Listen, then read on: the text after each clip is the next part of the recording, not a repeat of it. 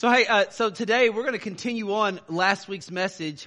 Last week was part one of questions about Christmas, and we answered this question. Was the innkeeper and the hotel guest heartless? All right, we answered that question. Number two, we answered, was the star a historical event? We answered that question last week.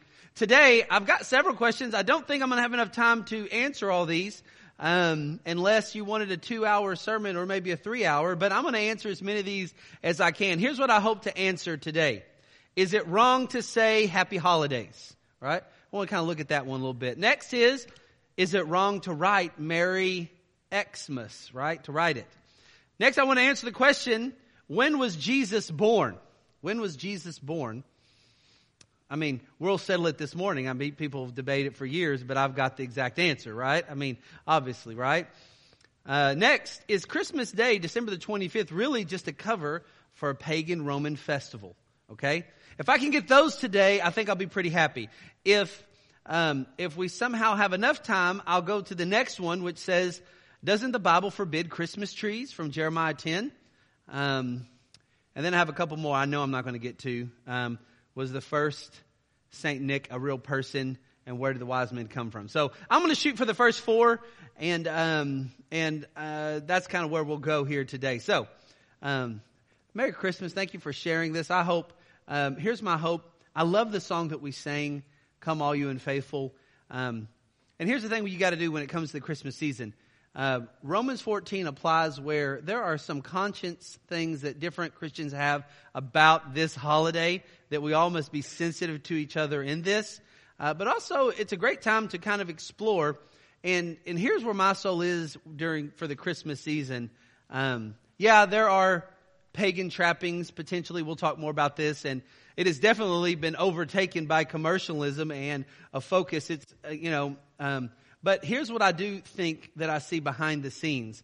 I still see a come and see. I still see a come and believe. I still see a come all you and faithful. Let me give you an example. Have you noticed every Christmas season how many Christmas movies are all about believe in Santa, believe in Santa, believe in Santa? Have y'all not noticed how many? I mean, it's all about, and I wonder to myself, why the fixation on believing in Santa? Why does Hollywood even have this extreme fixation? I think there's something behind that, is the idea of believe, is that the soul of man, there is an idea of one must believe. One must believe. Is there something supernatural? And of course, what pagan man does is he tries to find flimsy and really silly replacements, but still you see something. So I would say this, I'm not a complete sign off on everything regarding Christmas and just go, with no conscience towards it. But I would say this, I do think there's something providentially in this season that men are drawn to the Lord, and especially those who've been searching for something, they just might find it this Christmas, right? So let's look at a couple things. Is it wrong to say happy holidays, right? Now, for those of you that might be in the corporate world, you probably know that you've maybe got a memo each season saying, do not say Merry Christmas, say Happy Holidays. Or if you're at Target or Walmart, you're going to hear most of them say, Happy Holidays. By the way, last year, what we do for Christmas typically is we'll go and do a trip instead of kind of your typical Christmas gifts. And so usually what we do is when we open up our presents, it's really the gift is we're going to unveil where we're going to go as a family for some kind of family trip. We've kind of found for us as a family that, you'll buy gifts, but then, a week later, most of it's in the trash or you don't even know about it. So we try to do some family experience. Well, we went ahead and did our family experience for Christmas over the Thanksgiving break, right? So we didn't do it kind of traditionally like we do where we unveil where we're going to go, the week after Christmas. But I will say last year was kind of your typical year, and so we went down to Dollywood, right, out in East Tennessee. It was really interesting. I've been used to kind of hearing a lot of happy holidays, at Target, Walmart, all this kind of stuff. But when we were at Dollywood, I never heard happy holidays. All I heard was Merry Christmas. I mean, everywhere out there, I was like, man, this is like a God-fearing kind of place. No wonder everybody is moving to East Tennessee. I mean, it can't be that it's more pretty than Memphis. There's no way, right? Memphis is much prettier, but, much lower crime. I don't know. But we do hear happy holidays quite a bit, don't we? We hear that. And really, there is a cultural bid to basically get rid of saying Merry Christmas with the idea of happy holidays. And your job is more than likely telling you, you can't say Merry Christmas. It could be offensive, right? Christianity, for some reason, Christianity is offensive. I still can't get it in my mind. Why would something that's such good news be such an offensive thing? But this is what men do because they love darkness rather than light. So you'll hear this idea that many will say Happy Holidays instead of Merry Christmas. Now, I want you to do this. We're going to turn to couple places. Go to Philippians 2:3, and I would tell you this. I don't think it's all that bad of a thing to say Happy Holidays. And here's the reason why. I don't think it's bad. Now, I like to say Merry Christmas if your job says, well, you got to say Happy Holidays. I still think you might be in line with something really great, and it could be a great witnessing opportunity. So here's the interesting thing. So Jesus is the perfect example of humility, the perfect example of being emptied of pride, right? All sin actually has the root of pride. That's why we sin, right? We exalt self. If you want to track it down to its basis, root core, it's the exaltation of self, right?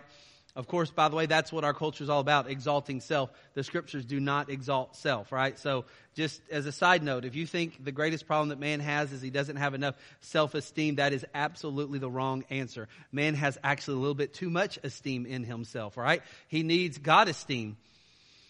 Look at Philippians 2, and I find this interesting.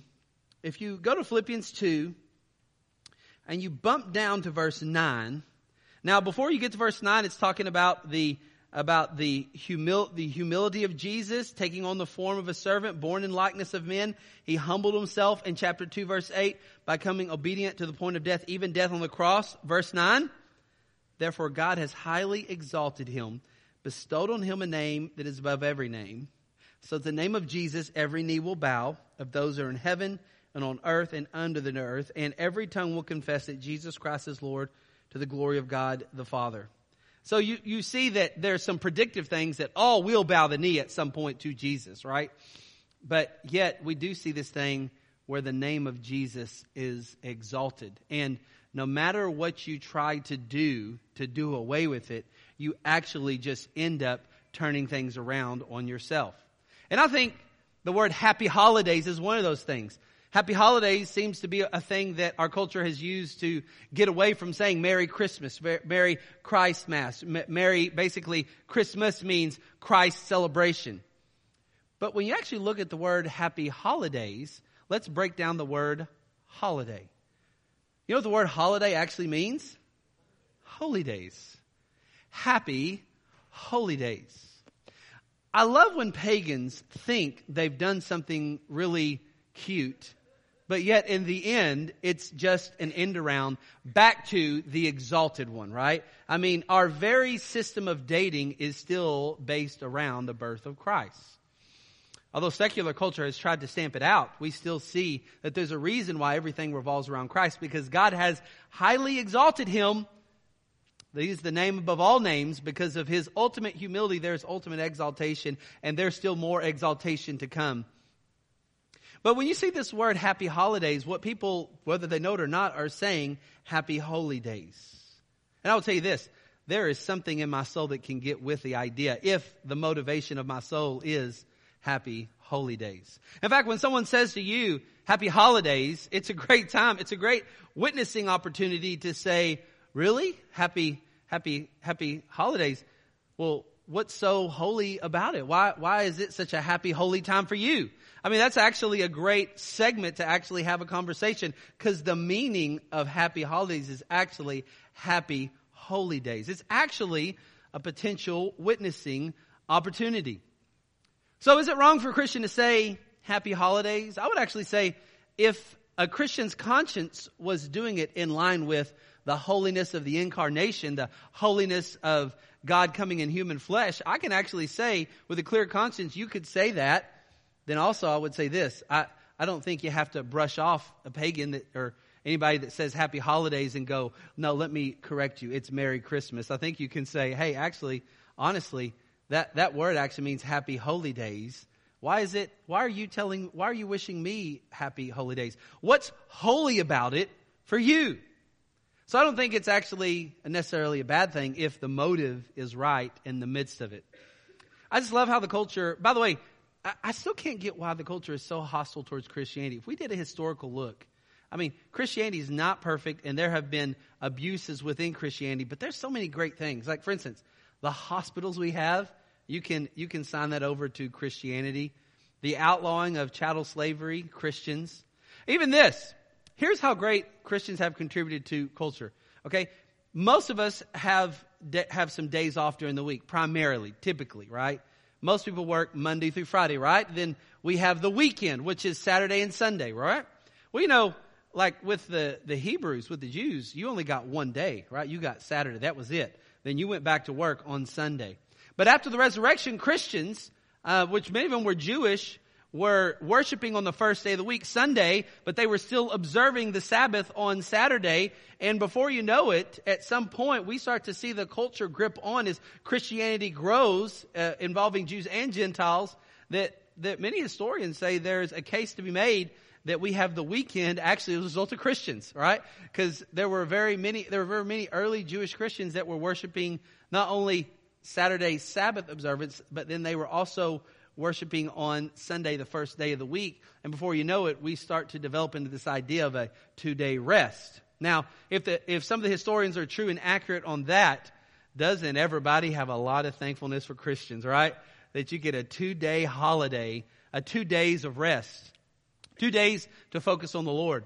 Which, by the way, just another thought, how great is the Lord in His providence that culture would be built out to not only give us 1 day of rest, but honestly, you kind of get 2 days of rest on average. Are you all tracking with me? This idea, how much more opportunity is there for growth and love in Christ?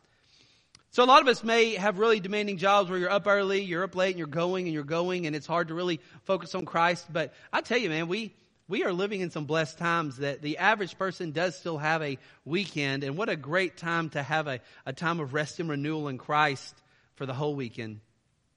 So is it wrong to say happy holidays? I wouldn't say that it is necessarily wrong if the heart is right behind it. And you could actually use this as a witnessing opportunity.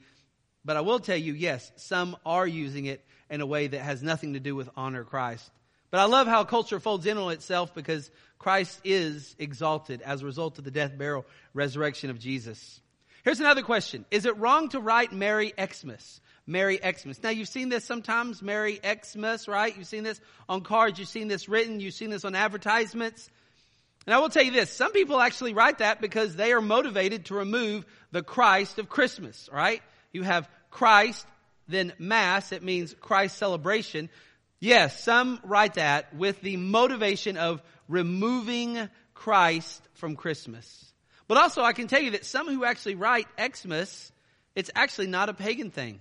In fact, there's some evidence that Christians did this because in some of the early Christian writings, the name Christ was written so much at times to conserve ink, they would just use the abbreviation, which is the Greek letter that Christ starts, right? So Christ in the Greek, Christos, starts with chi, which is an X in the Greek alphabet, right? Is a chi, right? Is an X. And so when you spell Christ in Greek, you start with chi, which is an X, right? That's how it starts. And so some early Christians would actually abbreviate to save, if you're writing a paper and you're going to use something repetitive, many times you can abbreviate whatever you're going to repetitively write. Y'all understand what I'm kind of tracking with? And so actually there's some evidence that the idea of Christ being written with an X is not an abnormal thing. Now, listen, some pagans have grabbed that and tried to find it as a way to basically co-opt the Christ of Christmas. But once again, I love Jesus is exalted, and the name of Jesus is exalted as a result of the death, burial, resurrection of Jesus. God's promise, right? Jesus' promise is if you exalt yourself He'll humble you. But if you are humble yourself, what will God do? Exalt. And there's no bigger exaltation. There's no bigger humility than the death, burial, resurrection of Jesus for our sin, and no greater exaltation than the name of Jesus. That it's interesting. Even a pagan culture that tries to think like, aha, let's take the Christ out of Christmas, actually in the end is just abbreviating Jesus, right?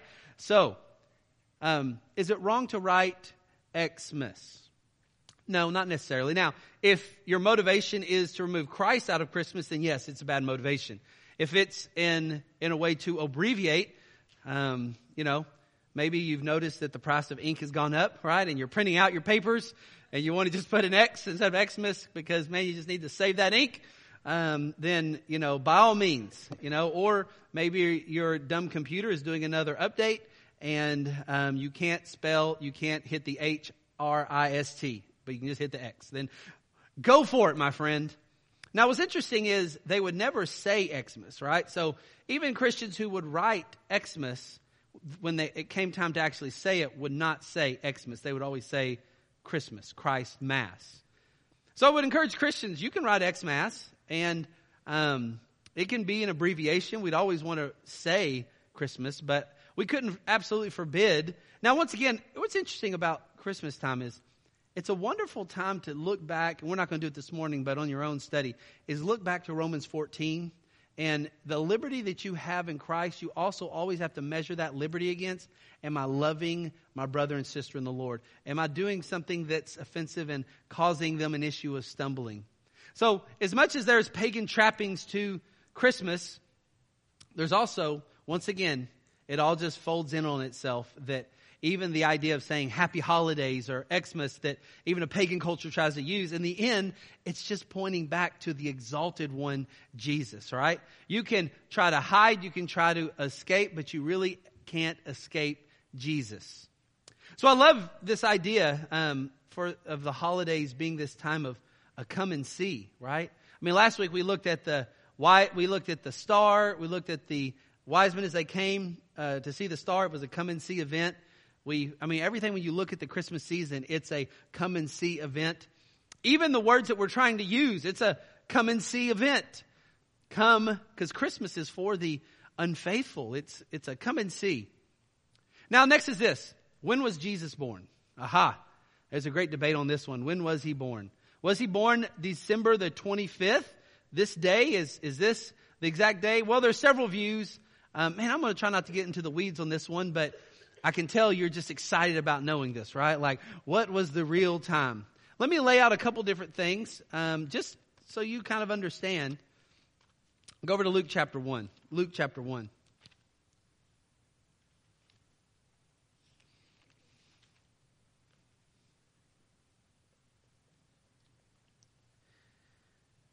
Actually, almost this morning, I thought about singing for you the whole Greek alphabet. When I took Greek, I learned the Greek alphabet through singing Yankee Doodle Dandy. All right, that's actually how you do it. Some of you actually, Mindy, that's how you learned it, right? Okay. So I sung it, and then I heard myself, and then I said, I'm not going to do that. Is that the deal? Is that the sorority thing? Is that they teach you through Yankee Doodle Dandy? Look at that. Oh, you have your own tune. Does it go to any famous hymn or anything like that, or a famous song? No, you just have your own. Look at this. Maybe one day we can have Greek alphabet songs. Luke chapter 1, verse 26. So, was Jesus born on December the 25th? Well, it depends. Let me give you some different views, and maybe this will inspire you to do some more study. But here's the interesting thing I would tell you in all this. He is the exalted one. It's once again a come and see kind of thing. I actually don't think it's important about what day he was born as much as what's really important is the fact that he actually was born, right? And when you look through Christian history, there's a lot of, like the Puritans, they were not big on this actual, Christmas day and not big on it, right? But I say what we have to be big on. We have to be big on the fact that God came and took on human flesh, and that is a big announcement. big enough that the shepherds came, big enough that the wise men came, big enough that Mary pondered this in her heart. So we don't have to get down with the actual birthday thing if that's something that's a sensitive thing in your conscience, but we all must get down with the idea that God came and incarnated, took on human flesh, and that was a key pivotal thing for our redemption, and we must celebrate that idea, right? Now, whether you do it, whether what day or time or season of the year, that's to me just a matter of conscience, but we must celebrate the fact and truth that God took on human flesh and came among us. Now, if you want to do it on December the 25th, great. If you don't want to do it on that date, great. If you think that you figured out that it's actually more of a June or May, great. If you want to have Christmas in June or Christmas in July, great. Let me point out a couple things why people think different speculation about when he was born. First, I would say is the Jewish lunar calendar, right? The Jewish calendar, the way Jewish calendar works, it works by moon cycles, right? And the Jewish calendar has 12 cycles, and then sometimes it has an extra month cycle every couple of years for leap years. Now, what's interesting is you look in Luke 1:26, and let me just tell you, this is how some people come to their different dates. I'm going to try not to lose you in the weeds on this one, but maybe it'll just be something interesting to worship Christ during this season. Now, in the 6th month, the angel Gabriel was sent from God to the city of Galilee called Nazareth. Now, y'all see verse 26 where it says, and in the 6th month. Does everybody see that? Okay, so this is the birth of Jesus being foretold in the 6th month. Now, if you're using the Jewish lunar calendar view, then what you're going to say is, oh, the 6th month is actually the August-September time frame. If you were to say, oh, in the Jewish calendar, the lunar calendar, the 6th month would actually be August, September. So take 9 months from August, September time frame, and, the time that you have that Jesus was actually born would be the May or June time frame. So those that go, hey, actually he wasn't born here, he's born more in the summertime, the May, June time frame, that's because they're using the Jewish lunar calendar, right? And using the 6th month, which would be the month of Elul, which would be August, September time frame, right? So now in the 6th month, the angel Gabriel was sent from God to the city of Galilee called Nazareth, verse 27, to a virgin betrothed to a man whose name was Joseph of the house of David, and the virgin's name was Mary. Remember, this is the angel announcing to her, you are going to have the Christ child. Look at verse 28, and coming in, he said to her, greetings, favored one, the Lord is with you. And she was very perplexed at this statement and was pondering what kind of greeting this was. The angel said to her, do not be afraid, Mary, for you found favor with God. For behold, you will conceive in your womb and bear a son, and you will call his name Jesus. Bump down to verse 35. And the angel answered and said to her, the Holy Spirit will come upon you, and the power of the Most High will overshadow you. And for that reason, the child shall be called the Son of God. So we see that the angel comes, makes the announcement. The Holy Spirit's going to overshadow Mary. By the way, just a side note, rabbit trail, if y'all like rabbit trails. Notice it says overshadow, right? It was interesting. Jesus was had to be born of a human, so he was born of Mary. He went through the normal gestational period in time. But notice that the Holy Spirit overshadowed. Notice in all your translations, English translations, they stick pretty close and keep calling it overshadow.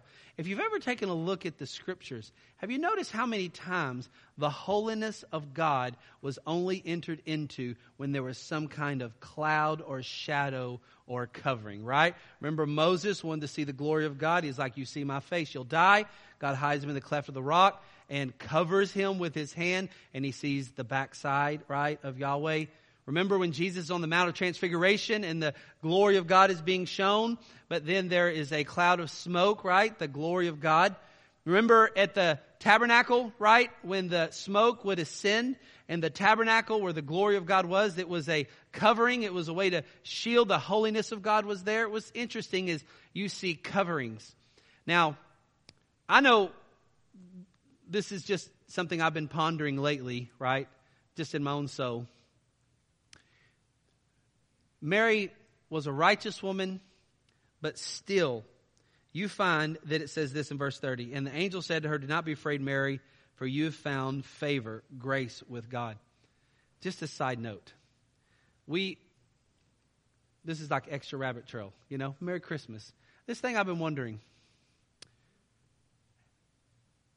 You can't get to the point of doing this Catholic worship and deification of Mary. That'd be wrong. You also can't go to this place of saying like Mary was inconsequential. There's a reason and point why God had decided in his providence and sovereignty that this was the woman. She obviously was one that had a unique makeup of loving the Lord. But I would say this, Mary had a sinful nature like the rest of us. And I know people are kind of like, hey, well, how did that happen? How did the Holy Spirit, how did that happen? I don't know. I just know that the word is called cover, overshadow, like we see several times. And it really, to me, it's kind of this reminder that what's impossible with man is only possible with God. So this had to be something supernatural while at the same time human. That's why we say Jesus has he has a human nature and a divine nature in one person, and only something truly miraculous like the incarnation could have happened. But I will say for me personally, I think I'm not more amazed that Mary was overshadowed by the Holy Spirit and had the Christ child. Looking at the depravity of man, and even Mary would fall into that category, I'm actually surprised when I look at the covering of God that he has to do for his glory in man's unredeemed state, not to burn him up. I'm actually more surprised that Mary, being a sinner, could actually have something so holy gestate with her for 9 months. I'm actually more surprised, once again, only by the overshadowing and covering of the Lord was something like that even allowed. Is this making sense what I'm saying to you, right? These are just things I've been pondering, which once again just brings me to this idea that salvation is not of man's work, but is of God's work. How much is it? Even sinful man, which really has no right, God uses as his instrument of redemption. He uses Mary. Just amazed. Now let's go back. That was just a rabbit trail, right? Maybe that turned into an elephant trail, but we'll come back to it. So let's look at the date. So we have Mary, the 6th month. If you're using the Jewish lunar calendar, then what you would say is, verse 26, that's the 6th month that the angel Gabriel came to her. And that would have been in the Jewish world, that would have been August, September time frame, which then would put you at the May, June time frame for his birth. So that's why some would say, hey, there's no way that we need to actually worship Jesus during the season. Actually, it was more during the summertime, right? So that's one view. Another view is so that one is using the Jewish lunar calendar. Another view is using what's called the Jewish civil or religious calendar, right? So we find that in the Jewish calendar, they have a lunar calendar, but they also have a civil religious calendar. And that civil religious calendar year actually starts in what's called the month of Tishri, which is actually September, October. That's also the time when Rosh Hashanah is happening, which Rosh Hashanah, you have Yom Kippur, the Day of Atonement, right? Where the high priest would go in, right? You also have the Feast of Booths during that time. Now, there would be some that would say, no, actually, verse 26, and in the 6th month, the angel Gabriel was sent from God to the city of Galilee. There would be some that say, no, the 6th month, not the lunar calendar, but the civil religious Jewish calendar, which if you went by that would actually put the 6th month during the September, October time, right? And if, that this would, hold on, let me backtrack. They would say the 6th month from, hold on guys. Can you tell how much I've been doing this calendar stuff? Trying to hold it in? Okay, let me come back. If you're using the Jewish religious calendar, the 6th month would actually be in the March-April time period, right? The March-April time period, right? which then, now I'm looking at my notes. Hold on. Can you tell how much I confused myself when I was studying this? Yeah. Hold on here. Hold on.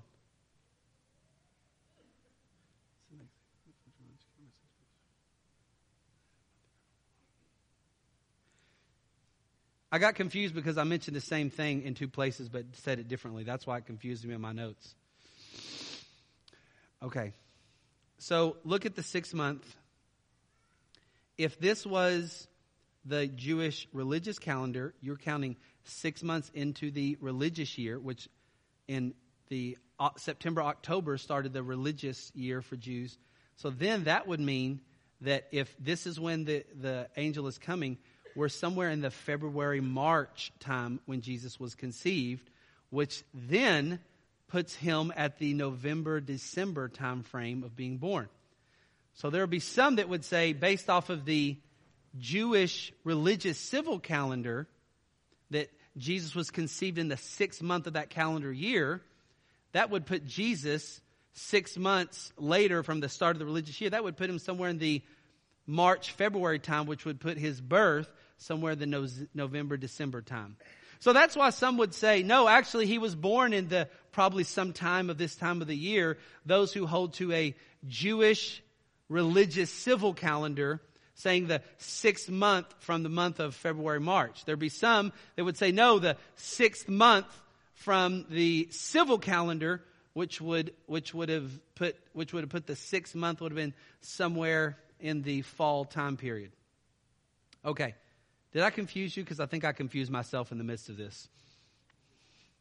So it's plausible that Jesus, if you're going, here's the basic gist. It's plausible that Jesus was born in June or May. If you're going by the Jewish lunar calendar, it's plausible that he was born in November, December, if you're going by the Jewish religious civil calendar. There's also another view that, man, I am not going to get into because it's a hornet's nest, but I'll just kind of tempt you a little bit. Look in Luke chapter 1, verse 5. It says, in the days of Herod, this is one that's called the John the Baptist father view, right? And this John the Baptist father view, this would actually put Jesus' conception somewhere in the November, December range. It would actually put his birth somewhere during the fall feasts, right? This is the John the Baptist Zechariah view. And the basic gist that you're going to see is there were 24 orders of priests that served. And you would be basically taking Zechariah, who is from the Abijah, that's kind of the 8th order of priests. And his time of service would have actually been at a time frame that probably would have been sometime around the time of December, and thus that would be, sometime around the summertime, and then that would be, therefore, a time that the conception could probably have happened, right? So if you look in chapter 1, verse 5, in the days of Herod, king of Judea, there was a priest named Zechariah of the division of Abijah. That's the 8th division of the 24. And he had a wife from the daughters of Aaron, and her name was Elizabeth. And they were both righteous in the sight of God, walking blameless in all the commandments and righteous requirements of the Lord. They had no child because Elizabeth was barren, and they were advanced in years. And now it happened that while he was performing his priestly service before God in the order of his, what does it say? Division, according to the custom of the priestly office, he was chosen by lot to enter the sanctuary of the Lord and burn incense. So some would take this calendar and go, wait a minute, his service, this Abijah time, would have been around May, June, right? And so supposing he came home and then Elizabeth had conceived. And remember when Mary is announced that she is with child, it's during the 6th month of Elizabeth actually being pregnant with John the Baptist. So that would put John, that would put the 6th month would then move from that time would be somewhere in the December range. So that's the people that would say, well, Jesus was born in December because December would have been 6 months from when Zechariah and Elizabeth conceived, and John the Baptist was 6 months in Elizabeth's belly. And that's when the angel comes. And so Jesus was conceived into December time, was actually born during the August-September fall feast. That's called the Zechariah, John the Baptist view, basically taking the order of when, a time frame of when actually the Abijah priestly time frame, the 8th division of priests would have actually been serving in the temple. Now, aren't you glad you came this morning? So, here's what you have. If I'm just trying to make it simple, and I can even tell, I confuse myself a little bit. I'm trying to explain this. The basic gist is you have 3 predominant views. You have one, the Jewish lunar calendar says, yeah, he was born sometime during the summer. The Jewish religious calendar says, yeah, he was born sometime in the November-December time frame.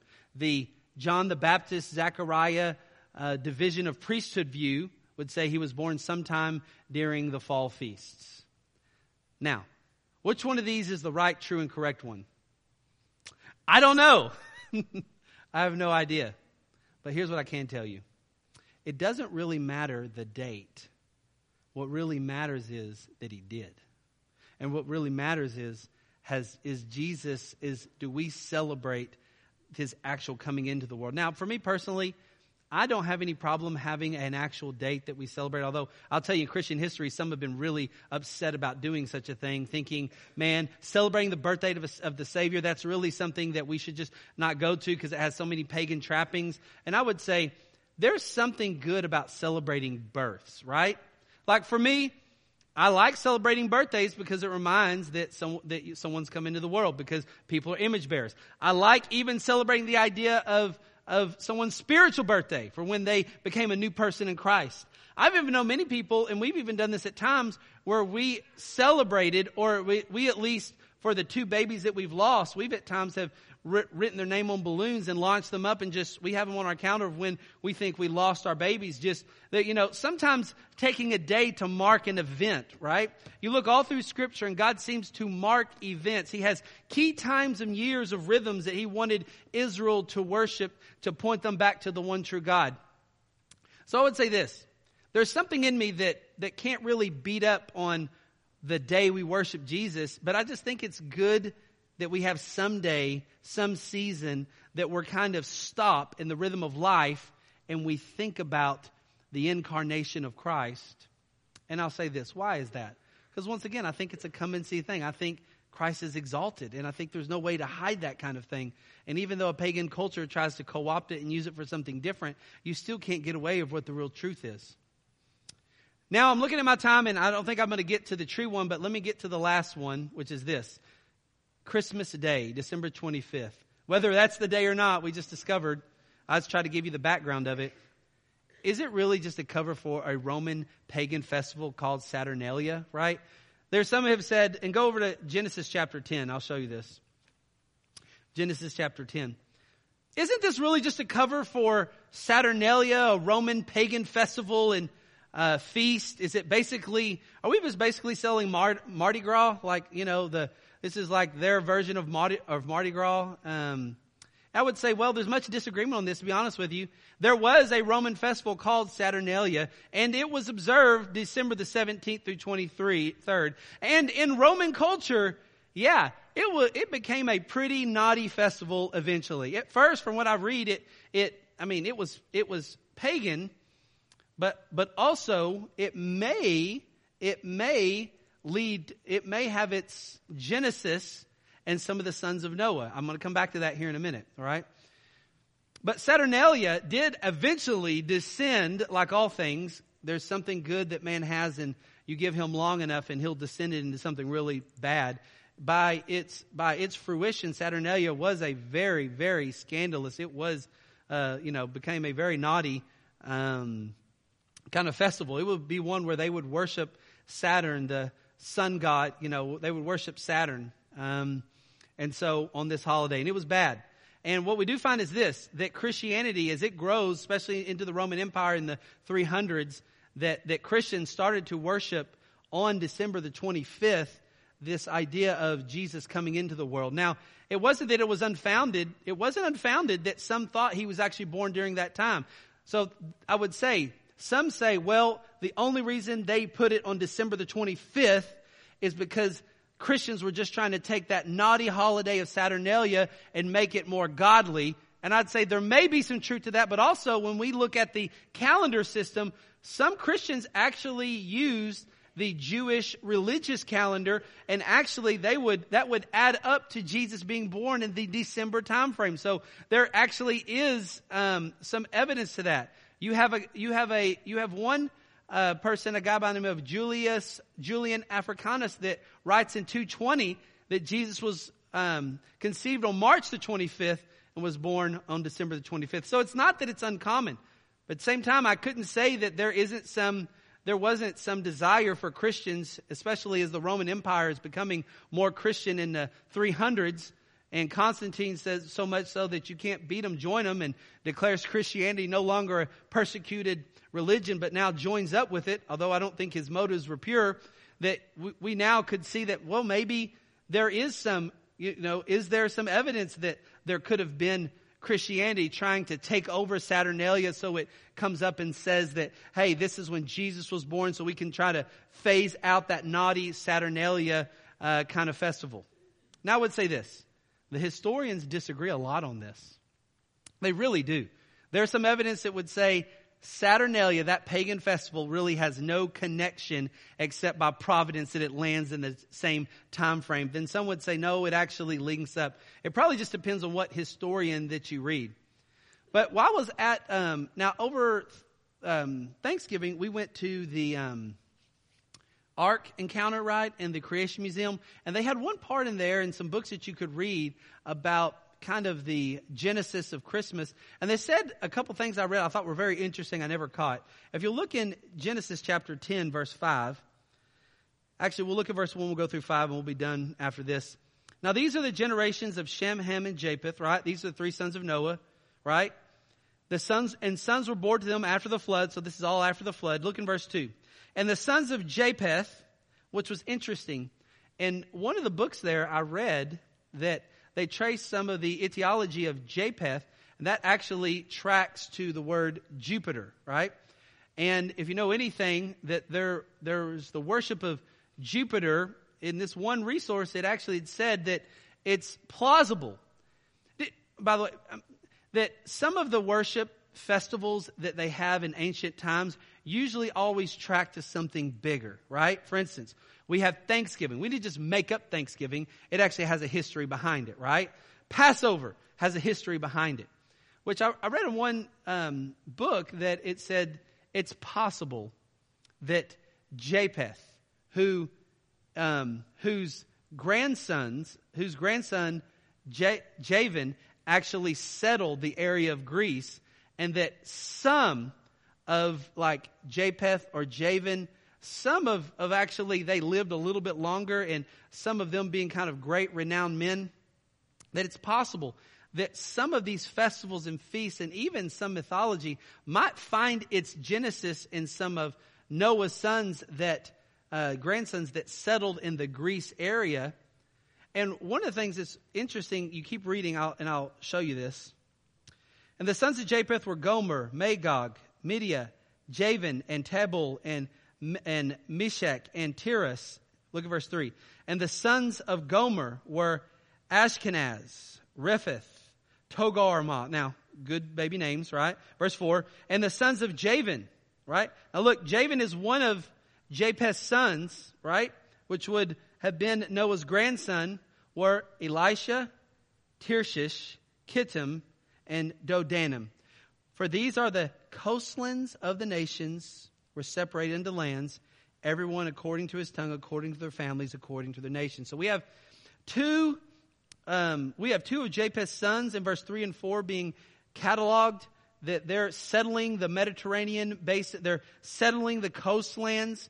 And one of them we have is Javan. And what's interesting, when you look up the word Saturn, right, the Roman god Saturn, the Greek equivalent of that word is Ketum, right? It's Ketum. Now look down. Notice in verse 4, and the sons of Javan were Elisha, and Tarshish, and what does it say? Kittim. So there is potentially some track that the worship of Saturn, Saturnalia, because the Greek equivalent of Saturn is Kittim. Even when you look at the Hebrew name, guess what the Hebrew name for Greece is? Javan. Javan's the Hebrew name for Greece, right? So Javan's the Hebrew name for Greece. One of Javan's son is Kittim. Kittim is the Greek equivalent of the sun god Saturn. There's some evidence that some say, actually, although Saturnalia, by the time it develops and, sinful man gets his hand on it through the years, actually becomes a really naughty kind of festival, there's some possibility that the genesis of the worship of Saturn actually happened from more of we have Noah's great grandson who was a great man who is part of settling this area of Greece, and that maybe these are the sons of Javan. And so what's interesting, I find this interesting, if that's true, and I'm not saying it's really true, I'm just saying this is just some of the stuff I read when I was kind of going through the museum. If that's true, once again, even pagan man can't escape that God is trying to exalt his message, exalt his way. Even you find that when God starts to spread man back on the earth after the flood, that even what man tries to take as pagan might have actually had something really good to kind of honor somebody who was kind of setting the course for life. That even today, when we have Christmas time, could it have pagan trappings? It could, but it's possible that even what was pagan actually got co-opted by something that might have been there way ahead of time. Which, once again, me just trying to kind of talk you through this at this season, I'm just trying to bring you to the thought once again of this. No matter what pagan man tries to do to erase the incarnation, whether he's trying to say, or he's trying to take something and make it a pagan holiday, whether he's trying to take something and change the name of it, whatever he's trying to do, like nothing can actually happen, because in Philippians 2, God is going to exalt the name of Jesus, right? And this is why I love this holiday season so much. Not for the pagan trappings, but because there's so much Jesus that still comes out in some of this holiday stuff. It's still a time to worship him. It's still a time to think about him. I think Christians have to be very guarded with Romans 14 and make sure that we're not purposefully trying to actually, what would we say, offend someone else who might be more sensitive about this. Like, I don't have time to talk about the Christmas tree, but I would caution you about going in and telling someone their Christmas tree is just a pagan Christmas tree from Jeremiah 10. There's actually more context to that. But at the same time, I wouldn't go around condemning anybody that actually has it.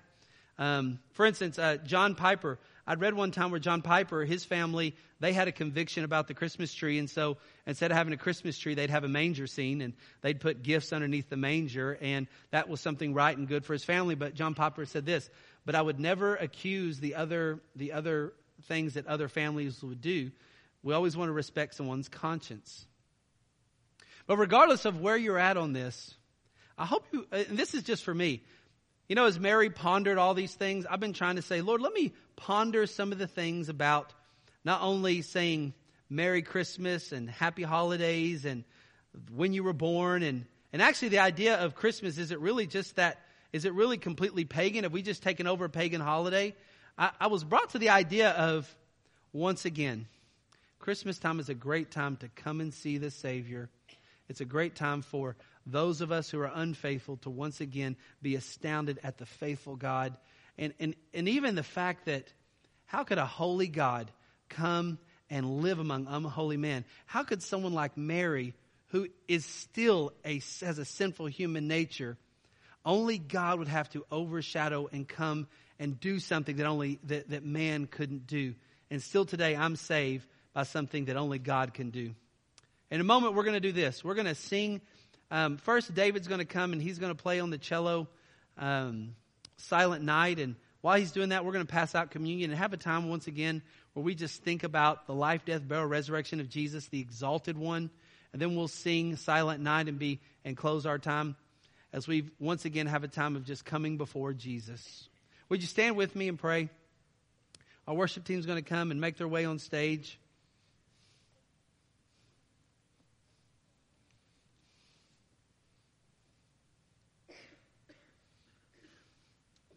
Would you join with me?